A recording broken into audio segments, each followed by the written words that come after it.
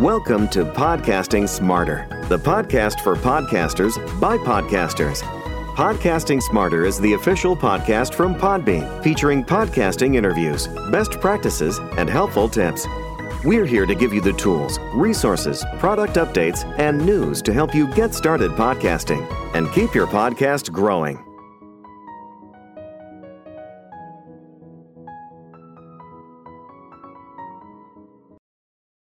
Welcome everyone to Podcasting Smarter. We are so excited that you're here today. And today we have a live stream as part of our Corporate Podcasting Smarter series, which we are so excited about, creating a podcast network for your niche with the Pharmacy Podcast Network. So I'm going to read our brief intro. My name is Norma Jean Belenke. I'm the head of events here at Podbean, and then we will jump in. So welcome back everyone to Podcasting Smarter and our January live Corporate Podcasting Smarter event, creating a podcast network for your niche with the Pharmacy Podcast Network, with Todd Eury, CEO of the Pharmacy Podcast Network. For those of you who may be joining us for the first time, Podcasting Smarter has live stream sessions like this one, along with exclusive recorded episodes on the Podcasting Smarter podcast. Podcasting Smarter and the Corporate Podcasting Smarter series are brought to you by Podbean. We're a podcast hosting and monetizing solution and private podcast hosting solution for Fortune 500 companies with secure encrypted podcasting and network plans and a proven track record within the industry. Head over to podbean.com/enterprise to learn more about our business and enterprise solutions. And now let's get started. Hello, Todd. How's it going? Hello, Norma. I'm so excited to be here. So thank you so much for inviting me. We are so excited that you're here with us to talk all about creating a podcast network and the Pharmacy Podcast Network. So first of all, tell us a little bit about the Pharmacy Podcast Network. Well, I wish I could say I was brilliant from the beginning in thinking I'm going to build a podcast network for the pharmacy industry, but I'm not going to embellish. I'm going to just lay it out there of what happened. I was selling pharmacy management software, complex software systems to closed door pharmacies, which are pharmacies that care for seniors or people that need additional help, not the community setting that everybody thinks of when they think of pharmacy. And I was entering that phase during some technological upgrades to software in general. We moved from closed systems to open source systems. Any nerds out there that know what SQL Server is, it's a database that allows you to really do anything with your data. And we were the first long-term care pharmacy system that was built on that. And I was excited to learn more about the pharmacy industry. And there were 0 podcasts in 2009 that would talk about the industry or teach us about each other in the industry. And so I decided, hey, I'm going to start a very horribly sounding podcast, which it was in 2009, and didn't know what I was doing. And I did it because I wanted to learn more about the people that I served and that I respected, which were my pharmacists. And I started slow. I was doing one a week starting in March of 2009. And I started realizing there were so many amazing stories out there that were teaching me about aspects of the business of pharmacy that I didn't understand. And that's right around 2012, I started reaching out to pharmacists who were passionate, who were great bloggers. And I asked them, how would you like to help me build additional podcasts? Because as a non-pharmacist, I was a technologist. I didn't know certain details of pharmacy care that they understood. So I started recruiting pharmacists, and it was a very slow go at first because I still got asked up until 2016, 17. Well, what is a podcast? I don't know what this is. And it was hard to describe if people didn't listen to podcasts. So I'd point them to directories and try to get them to listen to other shows. And then we just, we exploded in 2017, 2018. And now it's the largest network of podcasts in the world dedicated to the profession of pharmacy. And it's really given me an amazing way to reach other aspects of healthcare as we serve our public and our patients. So, yeah, it's been a rocket ship 13-year ride, but I'm so excited to be here. Yeah, absolutely. And it's definitely something where podcasting as a medium, as an industry itself has evolved. So you've really been able to evolve with it, which is very cool. And I want to ask you also, which shows were first and how did it kind of go from a couple of podcasts to a network? That's a great question. So initially, it was just called the Pharmacy Podcast Show, and it was a catch-all. Hmm. So I could Yeah. I could talk about Yeah. technology or a specific disease state or a condition that was affecting our entire industry. Yeah. And then I realized that there were people that had very specific knowledge for very specific categories of pharmacy. And so I started asking them, would you like to pick up on a theme and carry that theme on a cycle? And we Yeah. learned that once every 30 days was the best cycle for people to not disrupt their everyday work and to get them to deliver content to us in its raw form so that we could take it and make it sound good and put music to it and then throw it up on the network. And Yeah. it's been amazing just seeing how it's grown. It's we have 45 participating podcast members of the network, and we Yeah. have 30 industry and people, 30 organizations that are using our network to get content out to pharmacists. And it's been a joy for me to see it come as far as it's come. Yeah, absolutely. And for anybody out there who is possibly looking to start a podcast network, because I think, with the Pharmacy Podcast Network, it really just happened so organically, right? The Right. need was there and the excitement was there and the content was there and the education was needed. So what are some best practices or even tips that you might have for podcasters or folks out there within a specific niche industry who are looking to start a podcast network? So I guess starting a podcast versus starting a podcast network are two levels. So you definitely have to have level one figured out, and you have to be comfortable with it. And I think consistency is the key to success in podcasting, because you can continuously refine and improve upon every aspect of what you're doing, from editing to the software you use to the intros, outros, the ad rolls, the whatever, however you're constructing your podcast. It has to be from your heart. It has to be your personality. It has to be what you've constructed. Now, when you go from your perfection of your own show and now you take it to a network, you have to become a servant leader. You have to know that your network is a platform for your other podcast and or people that are podcasting, to raise them up. And you have to understand that you're taking a backseat to a lot of the things that you were used to doing when you were a single podcast versus being a network. So network is much more service oriented and much more catering to your hosts, and of course always to your listeners, than just your single fly by the seat of your pants podcast. Or even if it's a professional podcast and you think, hey, I'm going to take my professional, well done sounding, even revenue generating podcast, and I'm going to develop a network. First of all, your network has to be a common thread or a common theme that you're all sharing within that network. And then that network has to support each other. So, get your podcasters together. Make sure that you can show up every once in a while to a conference or something that you're sharing, FaceTime. And it never changes the way that traditional networking does in regard to a podcast network.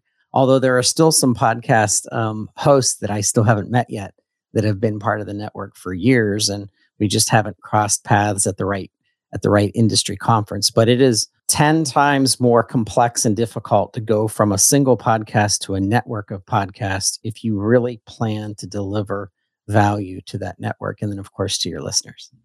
Yeah, absolutely. And you've really gotten to know your market and you work within such a specific niche. So, do you have anything that if you knew in the beginning, you would tell yourself, or, you know, something that you're glad you did the research on in regard to being able to serve those creators and listeners of the Pharmacy Podcast Network shows? Yeah, if I go back in time, I would have probably either gone to law school or gone to pharmacy school. So I had more context around the most reoccurring elements of the information that I'm curating and helping to create, and then of course helping to to disperse, and I should say to dispense, using that word, out to the listening audience. Our podcast right now at this stage is really a B2B environment. It's a business to business environment, a professional to professional. We cater towards the listener that is a healthcare provider, primarily pharmacists and secondary physicians, and tertiary we would cater to like nurses, and that's great. But we are moving now to a consumer podcast, which we want the pharmacist to deliver content to the consumer, and we know that that's our part of our future growth, and it's one of the reasons that we're even with Podbean is because of that developing that relationship with our consumer listener. Therein lies more responsibility as a network to assure that there's quality and that there's evidence-based information and that there's a lot of less opinion and more truth and more substantial information that can be verified by journal articles or referenceable material, white papers. So if you become a network, you almost have to level up your quality of content, unless it's a comedy network or something like that where it's just fun. But if you're in a professional environment, if you're in engineering or I said law or technology or some other professional market, you're taking on a bigger responsibility than any of your single podcasts that are part of your network, because you become the czar of truth for the theme that you're networking through and to. So it's a lot to think about, and it's probably more complex than what people really think initially. I know it was for me. I need to write probably a white paper myself or a book. No, absolutely. And I think it's interesting, what you said about the pharmacist being host. So, because podcasting is such a relatively new medium in comparison with, how long the pharmaceutical industry has been around and how long people train to be pharmacists, what has the evolution into podcasting been like for your creators? That's a great question. The majority of our hosts have never podcasted before. So normally they start out as guests on one of our existing shows. And based on their cadence of their voice and the way that they sound and how comfortable they are on a speaker or being recorded, because there's these types of pharmacists who are extremely intelligent people, and some of them are, super shy and more analytical and nerdy and introverted, and then their other side is just as intelligent but extroverted, and they're able to be more of an actor per se, to be able to project their voice and have something that's fun to listen to. So I help them. I see people that have been on shows that they never thought they would become a host, and I feel like I'm a farmer of podcasters in the pharmacy market, because I look for that voice inflection. I look for the personality. I look for, even being jovial or being funny. And then I ask them, what would it be like if you did a 3-part series on something you were passionate about? Or what would you like to help us out on a reoccurring podcast?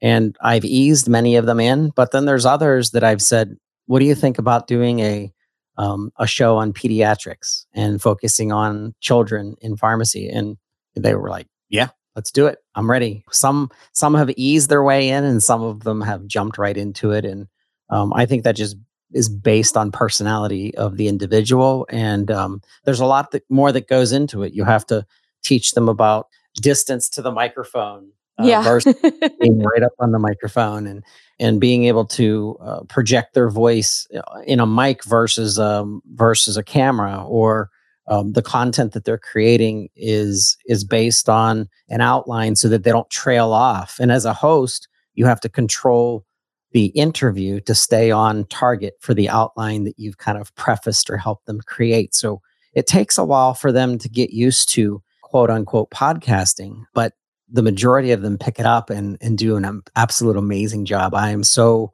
blessed to have 45 incredible hosts that have some of the most interesting information in healthcare, and it's all over the place. So we have content on almost everything you can think of. Yeah, absolutely.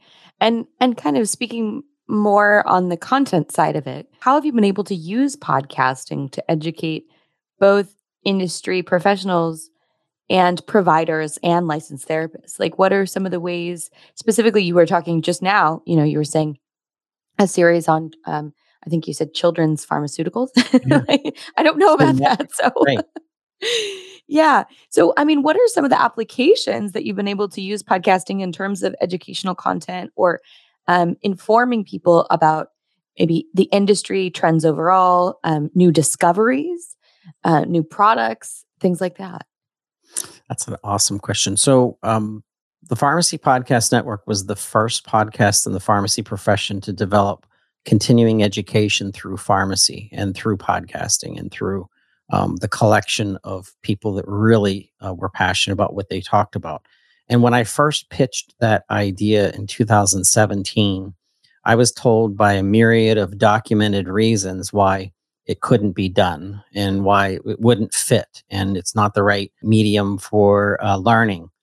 Fast forward to 2019, we convinced Eli Lilly to do a very thorough series, a 6-part series on diabetes in the advancement of diabetes technology, as well as a specific medication, which was called Trulicity, and it's still out. So they're doing an amazing job. And bravo to the compliancy team at Eli Lilly that had the guts, I guess, because they were paranoid. And the editing was just intense. There was more editing to that 6-part series than any of my podcasts since. But what that taught me, it taught me to be a lot more detail oriented, and it also taught me to start thinking the way that pharmacists learned the most basic of knowledge in their P1 stage, P2, P3. All of those are segments of your level of education in pharmacy school. So P1 is you're a freshman, and P4 is you're a senior, and then of course the progression of that. So I started developing educational based podcasts that were based on literature and journal articles that had already been peer reviewed and then of course proven as evidence based medicine. And then we started to roll out concepts to different organizations if they would like to sponsor this content so that we could get it accredited, because there are only certain organizations that can accredit content. And therefore, we found several. We're working with 3 different organizations that do that now. And now podcasting as a form of continuing education is a huge part of forwarding education of our pharmacists and now physicians through our partnered organization called ConveyMed. So ConveyMed caters primarily to physicians, and the Pharmacy Podcast Network caters to obviously pharmacists. But we have an interesting symbiotic relationship because of the relationship between physicians and pharmacists. We're going to be planning in 2023 to develop series that are conversations between those 2 providers, so that if a patient was dealing with hyperlipidemia or some kind of cancer or pain management, they could literally listen to their physician and their pharmacist speaking to the issue, but then the other providers could listen to that content and then get their continuing education for something that they were interested in. And so that has been a joy to me, because we had a threshold that we've reached, and now we know that there is no reason to not expand podcasting into pharmacy schools, collaborative opportunities, poster presentations, which podcasting has never been a part of poster presentations. And what that is when you go to a pharmacy conference, you'll see a very large poster, literal poster. It's sometimes they're 4 feet in length and maybe 2 feet in height, and it's a very detailed diagram and text describing a very specific issue that a pharmacist has researched. And there were 0 QR codes on any of these posters that you could scan and listen to an audio summary of that presentation. So we are innovating the poster world. So if you're listening, at least just give us a kind of a shout out or a tweet or an Instagram post that you heard it on at Pharmacy Podcast. But we are so excited about how podcasting, in my opinion, is just starting to bubble up in the world of education for my favorite providers, pharmacists. But there are so many other usages for podcasting that we're going to be moving into. Instructional private podcast for industry specific organizations that want to communicate to just their sales force and or their marketing teams, as well as podcasts that can evolve where you can go back and have purpose of snipping out clips to put in new information so that it's always refreshed. And that'll be like our legacy podcast that we'll be able to publish so that when information changes, because when you publish an electronic article, you can update it now. Well, we felt that the podcasting should be the same way. So we're going to leave purposeful notes that our editor will be able to see in the waves, and there they'll be able to know that they can clip out those pieces of information that might change, and then therefore this podcast as form of education can be evergreen. Absolutely. And having that evergreen content is so important. And I love what you said about continuing education as well as, the certification, right? So some of the pharmacists, you have to make sure that you're current, right? In your knowledge of the industry. And so, utilizing podcasting for that purpose is phenomenal because it really allows people to absorb content in the way that they learn, right? Because it's different for everybody. So for auditory learners or for people on the go, having that option is incredibly important. And I love what you talked about in terms of consumer trust, because it's such a big thing, right? Like, you're dealing with a medical field that, there's really no room for inconsistency or things that aren't accredited. I think, when you're dealing with people's health. So, what's the role that consumer trust plays within the pharmaceutical industry? And as with anything medical, there's a really high degree of knowledge and training and expertise required. Yes. Well, as we all know, the pharmaceutical industry, different than the pharmacy industry, pharmaceutical is more about the actual product, and pharmacy is more about the practice of what is pharmacy in medication management. The go-between those two sectors of healthcare is the pharmacist, because the pharmacist's job, number one job, is public safety. A pharmacist needs to assure, which is why your prescription takes so long to get when you're wondering, why is it taking 30 minutes or an hour to get my prescription? There's probably back orders and your pharmacist is working on it. But when they get to your order, they're checking your allergies and they're checking your other medications you're on. They're checking vitamins that you've reported, because consumers don't think that over the counter is dangerous, but it can be. It's substances in your body, and your body reacts to things differently. They have to do so much data analytic work within a very short span of time, because they'll have 200, 600, 1,200 orders a day to process. And therefore, they're relying on technology to do some of that. But it comes down to their license, their reputation, and their ability to stay in business as a pharmacist by keeping you safe. When we podcast, I feel the same way. And that is, we're in our society has become very distrusting for many different reasons. I personally probably blame the evolution of the realm of social media, for example, and the ability that everything can turn into a story within seconds on the interwebs and on social media. So part of that is disinformation and misinformation. And we experienced that during the pandemic. Obviously, everybody remembers that. And the pharmacist rose to the occasion. They separated themselves from the hyperboil and from the shock and awe and the crazy politics. And they said, we're going to serve public. We're going to test, and we're going to administer vaccines, and we're going to just show up and do what we're supposed to do to keep our communities safe. And it's interesting that the average person in any community within the United States will see their pharmacist 9 times more than they ever see their physician in a year period. And the reason is that because of your interaction with why you're going to see a pharmacist versus a physician. And there is no replacement for a physician, meaning pharmacists do not want to be physicians. The physician is the quarterback of healthcare. They make the decision of the play. They make the decision of where to pass the ball or where to give the running back the ball, and then they expect those other healthcare professionals to fulfill the treatment.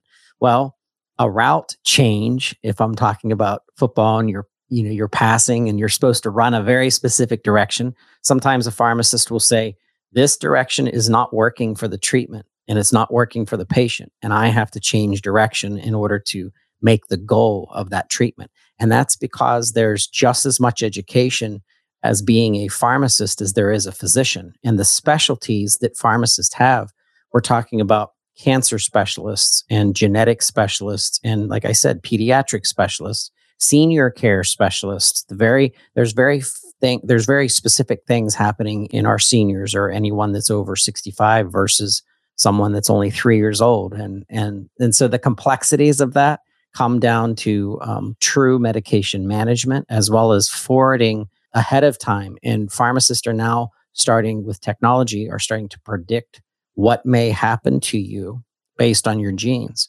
Because Norma, if you took a specific medication and I took a specific medication and it was the exact same medication, you may react differently to it than me. And that may have something to do with your genes. So that's the rise of something called pharmacogenomics. And pharmacogenomics, or if you look it up on Google and just put in PGX and then the word pharmacist, and you'll find information on it. That is a cheek swab, take a little like Q-tip and you swab the sides of your cheeks and you send it off to the laboratory, and the lab gives the physician and the pharmacist data about your DNA, just like if you did a ancestry.com. It's kind of the same thing, but it's the medical side of that. And now we know, will Todd and Norma accept and metabolize a specific medication? And for you, you're a slow metabolizer. For me, I'm a fast metabolizer. Therefore, they'll give me a higher dose, they'll give you a lower dose, or they'll switch you on a completely different medication. That's the complexities that pharmacists have to deal with in order to adjust the treatment that has been put into place by our amazing physicians. And that pharmacist-physician team, for anyone out there that is sick or chronic or has some kind of ongoing condition, that those two people in your healthcare realm are so important to thriving, because the pharmacist needs to be able to make the adjustments that the physician might not have thought of. And then, of course, the correlation of data between them is just as important. So it's so much that I've learned. And remember, I'm not a pharmacist. I'm just a fanboy. Absolutely. And I love those examples. And it kind of leads directly into my next question about how podcasting has been able to showcase the expertise that pharmacists have in a trustworthy way.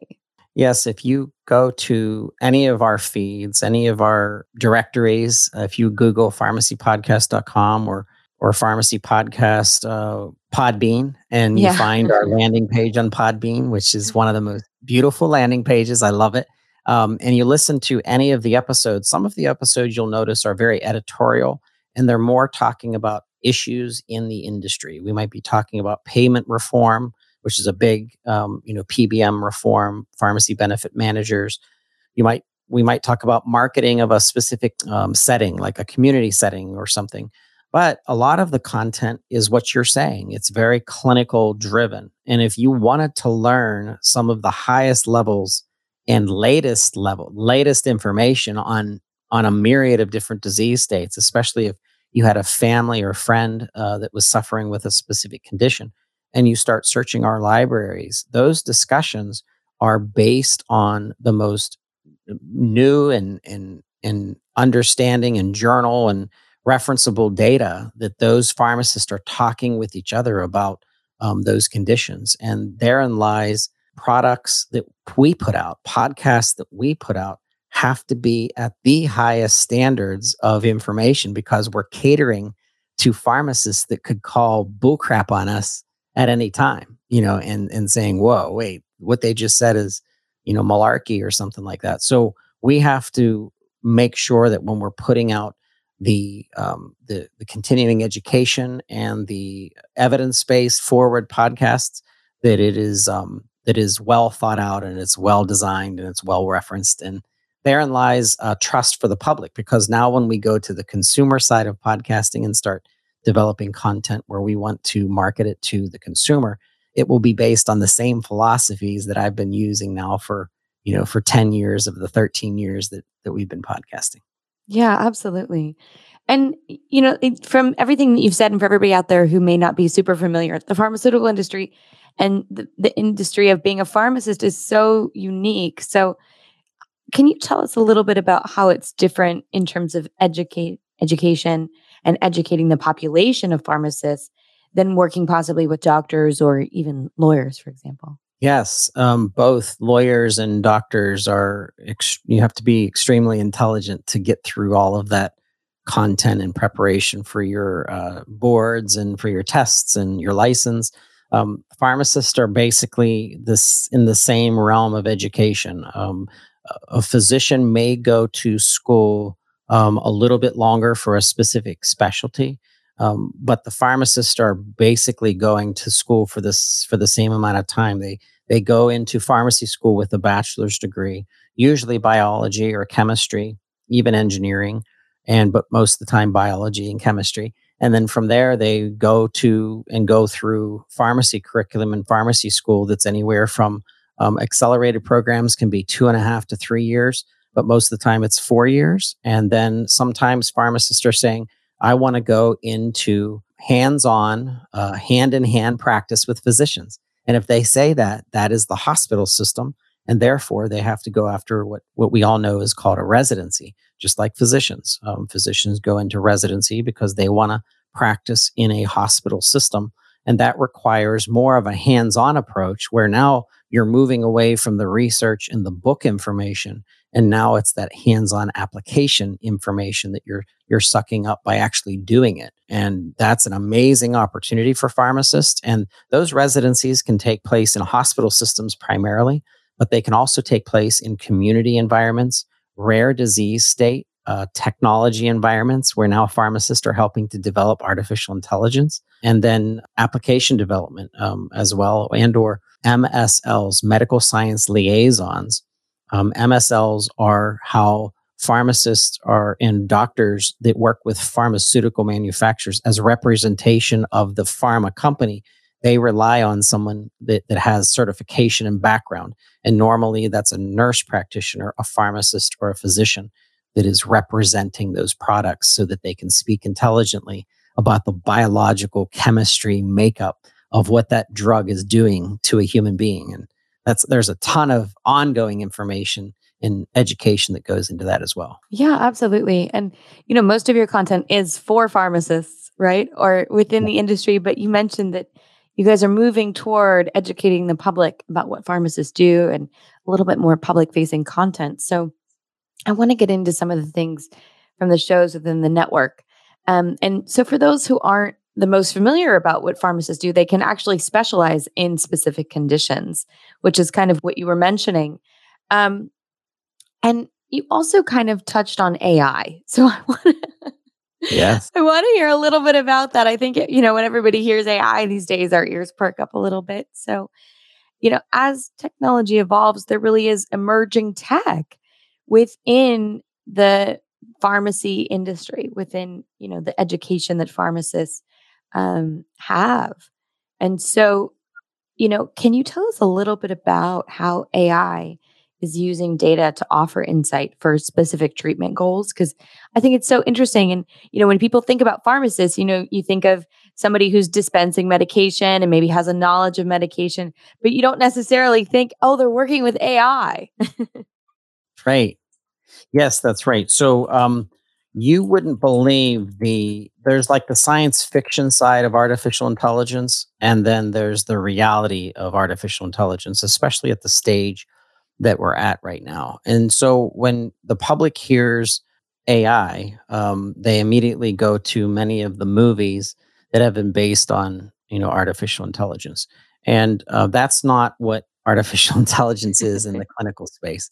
AI today is used to reduce, number one, is to reduce the errors which pharmacists and physicians and researchers encounter in drug therapy. Because Mm. once again, the pharmacist's number one job of all jobs is to keep you safe. Yeah. So AI is being used to run through millions and millions, if not trillions, of line of code and data to try to make similarities in what could become a contraindication or a danger to a patient.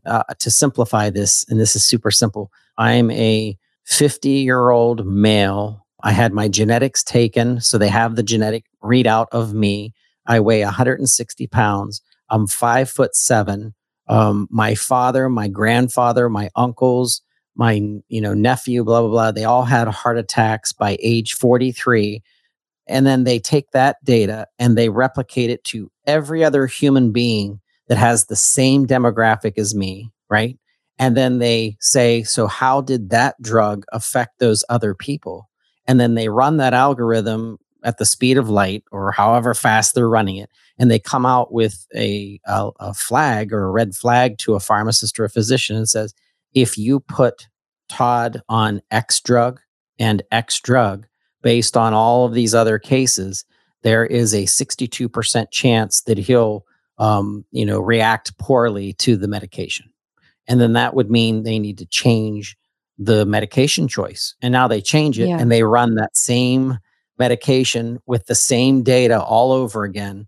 And then it says, if Todd takes this drug based on all of our AI, artificial intelligence analysis, Mm.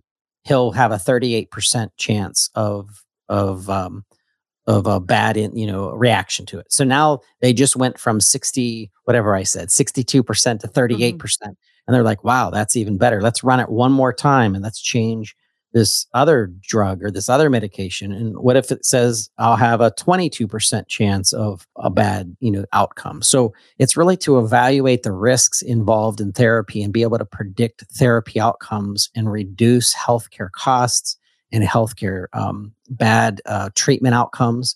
And that's where AI is right now. But I know based on listening and reading and listening to other podcasts where AI will go, which will be decision tree support, so that a pharmacist and physician can say, here's here's the decisions we want to make and what's the outcome if we make that decision, so that in a artificial environment you can predict how a human being is going to react to an implant or a medication or an operation or whatever it is, which makes the outcomes more likely to be favorable than having someone die on an operating table or something. And I think that starts with, just like I said, pharmacogenomics is your genes and your reaction to medications, and what's that going to tell a pharmacist and physician is how to use that data. That data can be sucked back into an artificial intelligence engine and then allow that AI to create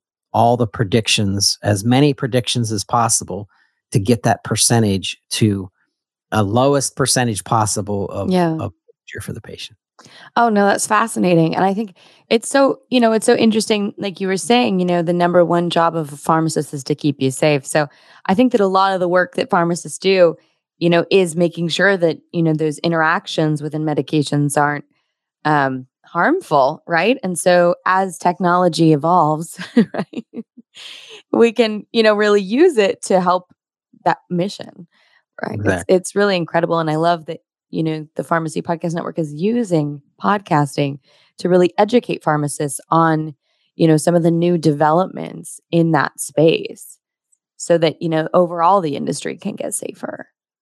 Exactly. Yes. And it's going to be the pharmacist, physician, nurse collaboration teams that are going to come out with the next advancement in treatments. And they'll push that information back to the drug manufacturers to expedite the ability to get a drug to market faster than what we used to. And the cost should come down, but we all know there's a money side to healthcare. And sometimes I believe there's a balance between profit and profiteering.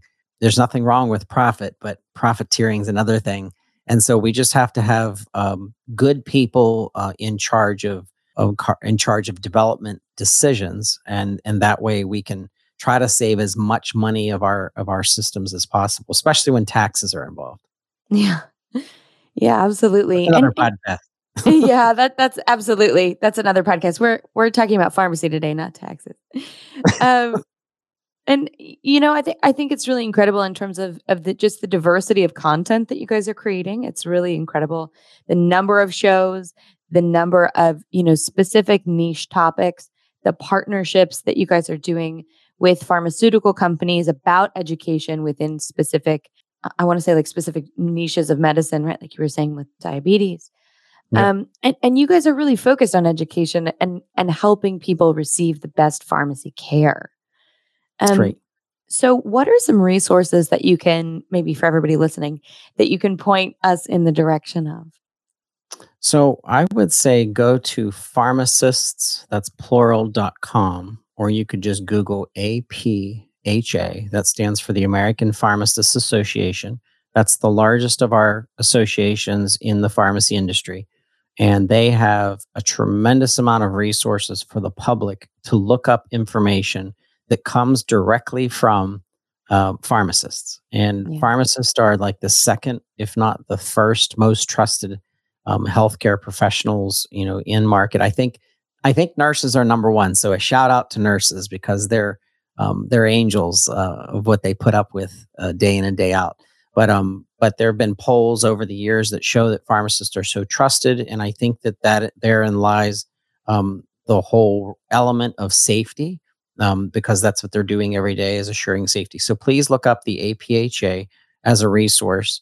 And then there are databases like Medispan that you can look up. There's journals. If you go to Google just as a trick and put in any condition that you're worried about or a loved one has, and you put in the word right after medical journal or journal, you'll find so many published peer-reviewed journals that will give you the real information and not the magazine information and not the blog information and not the, all of the hearsay, Right, but coming from clinical trials and yeah, trusted resources. And you said that this is a lot of content that you guys are creating podcasts on, right? And yes. podcast content on. So it's just really phenomenal the work that you guys are doing. And I also want to ask, what have been some defined measurements of success for both the network and also for your creators and individual podcasts? That's a great question. So first of all, it was terrifying to leave my wife says my real job in Yeah. order to podcast full time. So that happened in 2019. So up until 2019, from 2009 to 2019, for 10 years, I was working a full time, 50 hours a week traveling position, traveling all over the country for technology, as well as my last 3 years working in the pharmacy sector was for the disease of opioid usage disorder, and Oh um, gosh. and so that was intense. And then I was coming home and editing a bunch of podcasts and designing a bunch of podcasts. So I was working way too much time, and I was deteriorating my family, and my work life balance was not good. So I needed to make a decision. Did I give up and or sell the Pharmacy Podcast Network, or do I jump into it and blow it up? So one of the proving points to me that this is working is, number one, I'm able to pay all of my bills and live as comfortably as I was in my real job, like Yeah. Nicole said. For everybody who works full time in podcasting, I think, there is this kind of like, oh, wow, I don't have to get a real job. Yes. I get to create podcasts all day about the specific thing that I love, or I get to be a podcast service provider and just edit podcasts and do the thing I love. It's so amazing in the podcasting industry, just the joy and purpose that people have around creating podcasts. It's really Yes. incredible. And then my second thing I have to say, Norma, is we were awarded 2022 Healthcare Podcast of the Year by the Healthcare Information Technology and Marketing company called HITMC, HITMC. The reason why that award was so special to me is it came from a non-pharmacy organization that Yeah. recognized that we were doing things in podcasting that had never been done before. So they recognized that and they said, boy, this organization deserves the #1 podcast of the year in the healthcare space. So that was huge for us. And that showed me that I'm on the right track in podcasting in general. And that really made me want to push the gas pedal down as hard as I could get it to the floor, because now I'm like, I've been verified by peers in the healthcare realm that we're doing good things. So I'm excited about what's coming. And having that reassurance. Yes. And what have some of the overall impacts of the Pharmacy Podcast Network been? So we know that based on feedback from pharmacists, that the time that they're saving in getting their continuing education is wonderful, because now when they're driving home and they know they have a 40-minute commute or a 2-hour commute at sometimes because of traffic in the New York or San Diego, areas, that they can consume podcasts, that they can go back and get their continuing education. So that's a lot of time saved instead of having to sit down with your free time and pump out 30 credits of continuing education. Now you can listen to a podcast and go and take a short little quiz or test in order to get that CE. So that's that time savings and that validity of what we're doing based on my #1, audience, which is the pharmacist, has been huge. And then the national associations who have approached us to support them, the NASP, which is this National Association of Specialty Pharmacies, and the APHA, which I've already mentioned, they've all relied on the PPN to partner with them on their podcasts and to get their content out there. So that affirmation has just been huge. It's getting recognition from your internal, almost like my internal work family, is just enormous. So we're excited and very proud of what we've done. Absolutely. Well, Todd, it's been such a pleasure to have you here today. And thank you. We'll have all of the links to the Pharmacy Podcast Network and some of your shows here in the notes for today's live stream. And I'm going to read our brief outro, and then we will conclude for today. This has been really such a pleasure. And at Podbean, as you know, for our network plans, if anybody is looking to start a network, we have incredible analytics. You can manage all your shows in one place. You can have unlimited admins. There's really a lot of options. Well, I have to say this.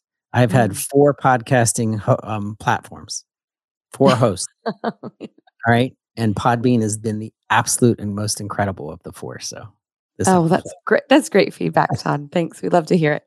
And thank you everyone for joining us for our January live corporate podcasting smarter event, creating a podcast network for your niche with the Pharmacy Podcast Network, with Todd Eury, CEO of the Pharmacy Podcast Network.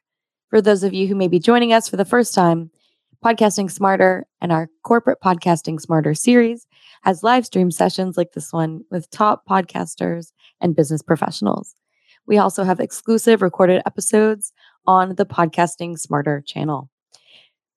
If you join late or you want to have another listen to this conversation, you can replay this live stream on Podbean's YouTube channel and our Podcasting Smarter podcast. Podcasting Smarter is brought to you by Podbean. We're a podcast hosting and monetizing solution and private podcast hosting solution for Fortune 100 companies with secure encrypted podcasting and a proven track record within the industry. Head over to podbean.com/enterprise to learn more about our business, enterprise, and network solutions. Thanks for joining us. Thanks for joining us for this replay of our live event episode. If you have any questions about podcasting and want to get in touch with the Podbean team, reach out to us at podcastingsmarter@podbean.com. Happy podcasting.